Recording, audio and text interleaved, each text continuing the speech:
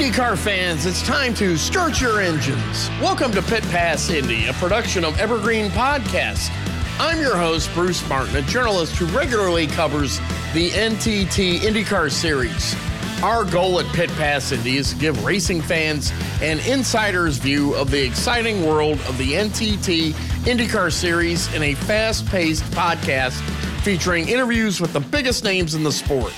I bring nearly 40 years of experience covering IndyCar and NASCAR, working for such media brands as NBCSports.com, SI.com, ESPN Sports Ticker, Sports Illustrated, Auto Week, and Speed Sport. So let's drop the green flag on this episode of Pit Pass Indy. When Scott McLaughlin left the Supercar Series in Australia after the 2020 season to become an NTT IndyCar Series rookie with Team Penske in 2021, the driver from Christchurch, New Zealand, left behind some incredible records. He won 3 straight championships with 56 career wins in supercars. McLaughlin always dreamed of moving to the United States to compete in IndyCar and race in the Indianapolis 500. He got off to a fast start by finishing second in the first race of a weekend doubleheader at Texas Motor Speedway in May, and it appeared it wouldn't be long before McLaughlin reached victory lane. But it was a summer of frustration for McLaughlin after he finished 20th in the 105th Indianapolis 500 in May. He finally bounced back when the series raced on the short oval at Gateway in August, with McLaughlin finishing 4th. He wrapped up the season with a 9th place finish at Portland, 12th at Laguna Seca, and 11th at Long Beach. McLaughlin returns for a second season at Team Penske in 2022 and will be part of a 3-car team that also includes 2-time IndyCar Series champion Joseph Newgarden of the United States and 2014 IndyCar champion and 2018 Indianapolis 500 winner Will Power of Australia. Simon Pagenaud of France has left Team Penske and moved over to Meyer Shank Racing beginning with the 2022 season. Team Penske will contract from 4 cars to 3 as it prepares to return to sports cars with Porsche. I caught up with McLaughlin last week to talk about the 2021 season and what lies ahead in 2022. McLaughlin also talks about his favorite National Football League team and reveals which team he cheers for in college football in this in-depth but fast-paced interview. Joining us now is Scott McLaughlin of Team Penske, driver of the number 3 Chevrolet. Scott, it was your rookie season in 2021 in IndyCar. You finished 14th in the standings. I'm sure that isn't where you wanted to finish in IndyCar. How much of a learning experience was it for you trying to get a handle on a full season of IndyCar action after your career in Australia in supercars? Yeah, for sure. It was certainly a learning experience, as you said. And I think we, cost ourselves a couple of good results. Certainly Indy was a big one for us that really affected, our championship position. Because I think if we sort of finished where we were going to finish there, we were probably going to be easily in the top 10 or the back edge of the top 10 in the championship. So I think that would have been pretty strong. But, I felt like the last, 6, 7 races we were really strong, and I felt a lot better in the car, and which makes you really excited for what's ahead and for me in the sport. And in 2022, it's I feel like I'm up to grips with the car and feeling like I got a good feeling within the car and the setup. So I'm just excited to get back into it in February. Things are going to be a little different at Team Penske. Roger Penske's confirmed that it'll be a 3-car team in 2022 instead of a 4-car team like we had seen this past year since Simon Pagenaud has moved on to Meyer Shank Racing. So with it, does it help that it'll be a 3-car team because more emphasis can be placed on the 3 cars? Or, what are the pros and cons of going from a 4-car team to a 3-car team? Yeah, look, it's a hard thing for me to explain because I just haven't really experienced Penske as a 3-car team. I came in straight away as a 4-car team, but I can only imagine there's obviously just less. There's less obviously parts and cars that we have to worry about at the same time, but I still felt like we really worked really well as a 4-car team. So, as a 3-car team, is more focused on one less car, and that certainly will help organisation and stuff like that. But I still think Simon brought a lot to the team in terms of support, in terms of mechanical, how he works with the engineers and finding us new speed in different areas. So. We're definitely going to miss Simon for sure, but it's something that we'll learn to build as a team, and we'll just get better and better. But excited to see what it's like as a 3-car team, and a little bit less work for the team to do. Will it make the engineering debriefs a little more efficient since there won't be that extra car to debrief when everybody gets together every weekend at a race? Yeah, stuff like that. I think it's going to certainly less personnel. So, last year, the team, we have a team playing, and it's really convenient for a lot of the guys to use. But a lot of the guys ended up being on commercial flights and weren't able to sort of travel with the team. So I think you can sort of get the group a lot tighter. Everyone will be fine on the plane and go into the races together, and it's not so much of a logistical sort of nightmare, as you could say. So certainly I felt like they did a really good job as a 4-car team, and I can't wait to see what it's like as a 3-car team. Personality-wise, I know that Simon was pretty popular with a lot of people on the team. Are you going to really miss having his personality around? Yeah, look, Simon was a great guy and so good to me on my rookie year. He was an open book. He'd never really hid anything from me. There was certainly some things that I can imagine that they all hide from me, but we go along really well. And I think we're certainly going to miss him. Wish him all the best with his new venture, and I think it'd be great for him to reset and go again at a new team. And after he's left, I've actually picked up his old engineer, and Ben Bretzman. So I'm excited to work with Ben next year and move forward with him and take on some of the learnings him and Simon have had and over the last few years, especially by winning the Indy 500 and being right there in the championship. I'm excited to learn from him and sort of take that into my racing as well. And you had mentioned the difference that there might be fewer people on the IndyCar side, but they'll still be in the building. They'll be working on the sports car program, a lot of them, and some of them have been spread out over some other teams. How many guys would you say your team has maybe picked up or changed that worked for Simon last year? Yeah, look, I think thankfully my team on Car 3 is certainly hasn't changed too much. I think as a group, we've just sort of mixed and matched a lot of the crew, and some have wanted to go sports car racing again, and they've wanted to do that, which is been nice for them to continue with. But then at the same time, we've almost been able to make an all-star crew out of all 3 cars. So I think majority of my guys are the same, apart from obviously my strategist and my engineer. So I'm excited to work with a couple of new guys and see what's going on, and then from a mechanic point of view, I'm not exactly sure 100% how many have sort of shifted over to IMSA and then or stayed in IndyCar, but I know it's predominantly staying the same for sure on my car. Who will be your strategist in 2022? I'm not sure, actually. I'm pretty sure it's Kyle, but Myron, John Buzlog's been working with me all year, so I'm not really sure if that's we thought it might change, but certainly Myron right now, John Buzlog has been good for me and will continue at this stage to work with me, and then I think Kyle Moyer will be there as well, sort of lending a hand. Now, as far as teammates, you still got Will Power around, and even though you're from New Zealand and he's from Australia, in a lot of ways, do you have a little bit of a comfort level since you've spent so much of your career in Australia? Yeah, in some ways. But I think Will's been over here for a very long time, so he's very Americanized for an Australian.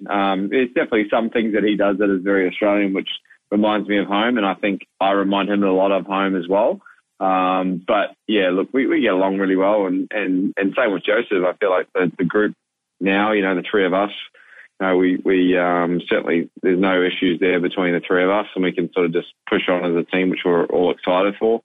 I'm excited to see those guys go to battle, and hopefully me being a part of that and being right near them. But yeah, look, like I said, all three of them this year have been fantastic for my development. And with Will, he's definitely a unique character, but someone that I really enjoy racing with and learning off.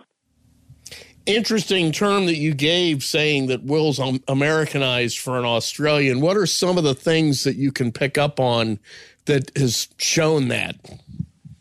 Oh, look, I think he's just got a little bit of a different accent, and he's probably a lot more used to America than I am right now, and he's probably lived in America nearly as long as he did in Australia. So yeah, he's certainly well used to this sport and knows the ins and outs of IndyCar racing and where we go to the tracks very well. So this is obviously going to be my second year, so I'm excited to go check out places that I've been to before, and it's not going to be so unknown, and certainly understand it a lot more. Now, has Will tried to get you into one of his go-karts? Yeah, I've actually got one of his go-karts. Yep. So I've got an X30 Will Power kart. And how often do you take that over to GoPro over here in Mooresville, which a couple of weeks ago hosted the Nationals, and that was a big deal for a lot of people. I know one of the races, Joseph Newgarden, Will Power, and NASCAR's Kyle Larson were in the senior division. How often do you go over there and run the kart? Yeah, I go quite often. I love go-kart racing. I'm currently in the process now of thinking about actually getting a shifter kart, so it's just a little bit more physical and a bit more bang for your buck in terms of testing and when you go out there. But GoPro is such an awesome place to go out there and test, and the race that they had on the weekend was awesome. There was, like you said, pretty cool to see three big guys in their sports go back and race the grassroots sort of stuff. But the field and the depth of the field was impressive, and certainly went out there on Saturday and had a look, and it was impressive. So yeah, I was going to race that race. I'm a little bit nervous though. I just don't want to get injured, so I'm happy just testing by myself and pushing the limit alone. What I thought was interesting in those races was here you have three guys who were at the, been champions or fighting for championships in their respective divisions, but yet they're going out against these professional karters that do this all the time. Those professional karters were pretty good. Will Power finished sixth in the Sunday race, which he was pretty excited about that because he says a lot of these guys that do this professional karting are very, very good. What does that say about the depth of talent that they have in the karting levels like that? Yeah, I think the competitiveness in go-karting is next level, especially these days. The amount of money that's getting thrown around in that sport is incredible, and it's not just a hobby; it's a proper profession for many people.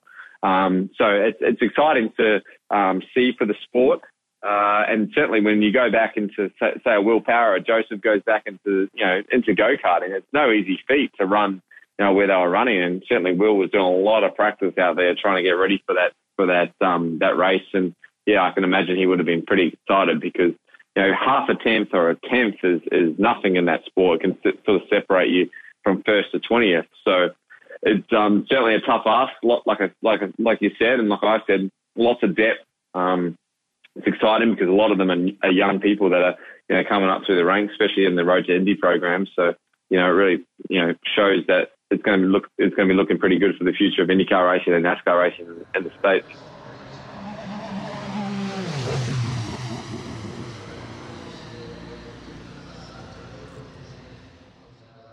In the world of racing, Penske means performance and winning.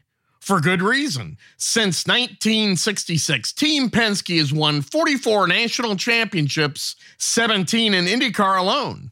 And last year, Team Penske claimed its Indianapolis 500 record-extending 19th Indy 500 win, with Joseph Newgarden the latest driver to win the famed race. Team Penske also won its second straight NASCAR Cup Series championship.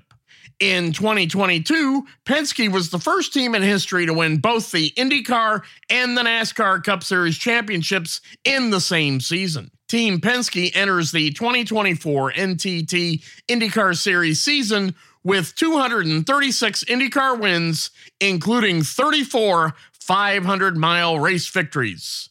Those are results that are tough to top. But Penske's legendary reputation for quality and attention to detail makes a statement off the track, too. When you need a truck, whether for your business or for a household move, Penske Truck Rental has some of the cleanest, newest, and best maintained vehicles on the road. And we make it easy with personalized support from our associates, flexible reservations, and access to the top technology. With quick pickup and drop-off at more than 2,500 locations across North America, our scale and know-how will keep you covered, all helping to ensure you get the right, reliable, fuel-efficient vehicle when and where you need it. On the highways, the raceways, and every pit stop in between, Penske keeps you moving forward. Gain ground with Penske. Get a quote today at PenskeTruckRental.com, or for household rentals, download the Penske Truck Rental mobile app today. Speaking of the future, I think a lot of people were very surprised 2 weeks ago when they watched the U.S. Grand Prix from Circuit of the Americas in Austin, Texas. The massive crowd that turned out, just how huge of a show it was. It's not the first time there's been Formula One at COTA. They've been racing there since 2012. But for some reason this year, everything clicked. The crowd for the 3-day total was estimated at 400,000 with 140,000 on race day. What were your thoughts on why that seemed to be so successful this year? Well, I think a lot of it's the Netflix show that they've had and the popularity that the sport has grown to in America. I think, when you watch an F1 race on some Sundays, majority of the time it's trending number one on Twitter. There's so many eyes viewing this. And, I think this year for F1 has been so competitive between Max and Lewis. It's a proper battle. So it's been exciting to watch, and Americans really, I guess, value the competition, I believe. So, but at the same time, I sort of feel like IndyCar has helped a little bit of that as well. With Romain coming back to IndyCar and racing on network TV, and the numbers that we've been having on TV have been exceptional. So I think they've certainly helped move the whole sport of open wheel racing in America forward. So I think when you see 400,000 or so at COTA, that's good news for a lot of people. It's good news for us. It's good news for IndyCar racing, open wheel racing. And I think for the sport to have more F1 races here in the future, it's, at the end of the day, when you talk to someone and you sort of show an IndyCar, people think it's close to an F1 anyway. So I think any sort of open wheel racing popularity is a good thing, and I'm excited for everyone to continue to learn IndyCar racing and open wheel racing here in America. You mentioned the Netflix show Drive to Survive, and I know there's a lot of talk about doing shows like that in both IndyCar and NASCAR. Do you feel that would be a good move, or is it best to be the one who created the show in the first place rather than the second or the third show that comes around? No, I think, well, you can do different ways around it. I mean, Drive to Survive is obviously very, dramatized in a few things, and there's definitely probably more about the teams itself than the driver or the personality of each driver. I think you want to be ahead of the curve for sure. But I think you can also learn, being second or third, what you can do better and how you can attract audiences and what you can add to it. So I think anyone that's sort of looking at Drive to Survive is looking at that as a model going, oh, that was a pretty good thing. But I think they can also learn from it and make it even better. Now, let's say that Netflix came to you and they struck a deal, Team Penske struck a deal for them to follow you around and make you part of their show. Would you feel comfortable necessarily having a camera around you that often?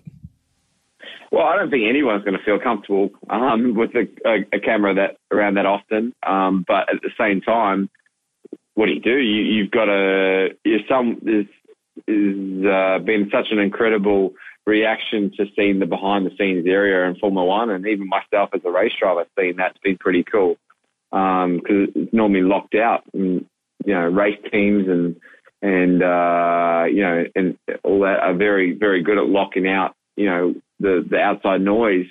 So certainly I think, it's something that you just have to get used to and go with it. And hopefully, it works out to the point where it has for F1 and it's really raised its stocks and its popularity. Also, this is the time of year where normally you'd be getting ready to drive a supercar at Bathurst. Is it kind of strange that, Bathurst is coming up and you're not going to be part of it?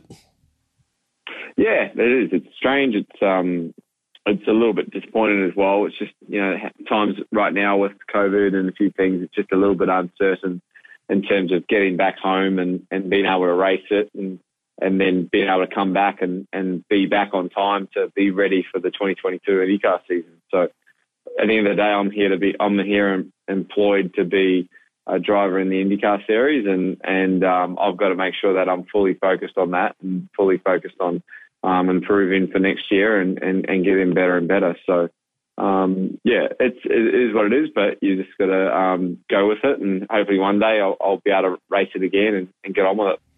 And for a lot of fans who may not understand just how huge Bathurst is, how would you, as a driver who that race is very near and dear to you, how would you explain that to an American fan, just how huge of an event that Bathurst really is? Yeah, well, it's our Daytona 500. It's our Indy 500. So it's a big deal for us. There's 250, 300,000 people that come to this race all the time, and I guess at the same time, it's just a huge festival, you could say. So it's hard to explain to people exactly how good this place is, how good the track is. The track is just phenomenal. It's a completely different beast to what you see on TV. You've really got to go and watch the race itself and drive the track to really appreciate how cool the track is. I certainly think that for people, they're going to be blown away when they go there for the first time, and I highly recommend going and watching that race one day. And also, we've mentioned several times you're one of the big things that you love about the United States and living in the United States is the NFL and football. And we're almost at the halfway point of the NFL season, and I would say that in the McLaughlin household, there's probably not that much to celebrate between the Carolina Panthers and your wife's favorite team, the New York Jets. How do you kind of assess the NFL season for your two favorite teams so far this year? Look, right now it's pretty bleak in the Carolina Panthers household, unfortunately. But at the same time, I think we can certainly get to the point where we're going to be pretty strong here in the near future. Just need a little bit more of an offensive line to help Darnold at least, be able to pick up some passes. But at the same time, he needs to be a little bit less reckless. Make sure that he puts a few on people's chests instead of getting intercepted. But he'll be all right. It's just a matter of just sticking with people and we'll be okay. But I'm certainly enjoying being in America for the football, that's for sure. How many games have you been able to get to in person? No, I haven't been to any yet, so which is really frustrating me. But I'm going to get there eventually, and we'll be able to check it out for real. But especially, I can't wait to see like a full stadium at Bank of America Stadium. It's going to be awesome. Well, I recall speaking to Coach Matt Rule before the 2020 Daytona 500. Maybe we should let him know that you're a big fan, and maybe he can hook you up. Yeah, sounds good to me. I'm down. I heard he's a bit of a race car fan himself, so I'd love to get together and be able to do something with him and the Panthers for sure. Now, as far as the Jets side of the household, they're having a really bad year. So, how's your wife held up through another New York Jets struggle? Well, she's almost on the Panthers, so that goes to show where she's at. Have you discovered college football? Is there a team that you like watching in college football, or what do you think of that game? Because it's a little bit different than the NFL. It seems to be more wide open, fast paced. raucous crowds with colleges. What do you think of the college football game? Yeah, I like college. I think it's they're playing for their careers, so they're pretty flat out with it all. I enjoy that side of it with watching that with friends and stuff. But I have decided to support the Wisconsin Badgers mainly due to my sponsor, my spotter, Adam Fournier. He's actually right into that sort of side of the of that big Wisconsin fan, and so I thought I'd jump on board the Badgers. It hasn't been the best year. We haven't got the best offense, but I think they'll get better over time. Obviously, they're a pretty strong team over the years for sure. So do you get up on Saturday and watch the pre-games that start like around 9 a.m., 10 a.m., and then get ready for the noon kickoffs and then watch the 4 o'clock game? And then after that, on Saturday nights, there's an 8 o'clock game. Is your Saturdays devoted to college football, or do you kind of break it up a little bit more and do things around the house and run errands and catch a game here in between? Yeah, that's exactly. I probably catch a game. I won't do the 9 o'clock pregame, not like probably Sunday football, but I certainly go to watch. I'll watch the 12 o'clock games for sure, and sort of try and keep an eye on it all. I really enjoy that. It's such a fast game, the college game, and like I said before, they're playing for their careers, so it's pretty cool to watch them go at it together. But yeah, I'm definitely probably more serious for Sundays just because I just love the NFL. But, the college I still really enjoy. So, in other words, on Sunday, you do catch the early pre-games and go all the way through Sunday Night Football. Yeah. For the most part, yeah. I'll catch I'll probably start watching around, 11:30, 12 o'clock, and then basically put on Red Zone and away we go. Yeah. Okay, so what's the rest of 2021 look like for Scott McLaughlin? What do you have planned? Do you have any tests planned? And when does the team really get back at it seriously in January 2022? A lot of simulated testing over the winter. We probably won't test till February, so we're just sort of focused on simulation and correlation right now. But yeah, getting a relationship with my new engineer and Ben Bretzman and getting amongst all that and trying to learn off him as much as I can and quickly. And then hopefully when we get to, come the season start at St. Petersburg, we're ready to go. And I feel like we're going to be really, really pumped and ready to go for that for sure. Well, he had his impressive moments as an NTT IndyCar Series rookie in 2021. Keep an eye on him in 2022 in his second season. Scott McLaughlin at Team Penske. Good luck next year, and thank you for joining us today on Pit Pass Indy. Thanks, Bruce. Thanks for having me. And that puts a checkered flag on this edition of Pit Pass Indy. We want to thank 2021 NTT IndyCar Series Rookie of the Year, Scott McLaughlin at Team Penske, for joining us on today's podcast. Along with loyal listeners like you, our guests help make Pit Pass Indy your path to victory lane for all things IndyCar. The season may be over, but Pit Pass Indy will continue to race forward in the off-season with more in-depth interviews featuring the biggest names in the NTT IndyCar Series. So please be sure to continue to tune into Pit Pass Indy. For more IndyCar coverage, follow me at Twitter at Bruce Martin, one word, uppercase B, uppercase M, _500. This has been a production of Evergreen Podcast. A special thanks to our production team. Executive producers are Bridget Coyne and Gerardo Orlando. Recordings and edits were done by me, Bruce Martin, and final mixing was done by Dave Douglas. Learn more at evergreenpodcast.com. Until next time, be sure to keep it out of the wall.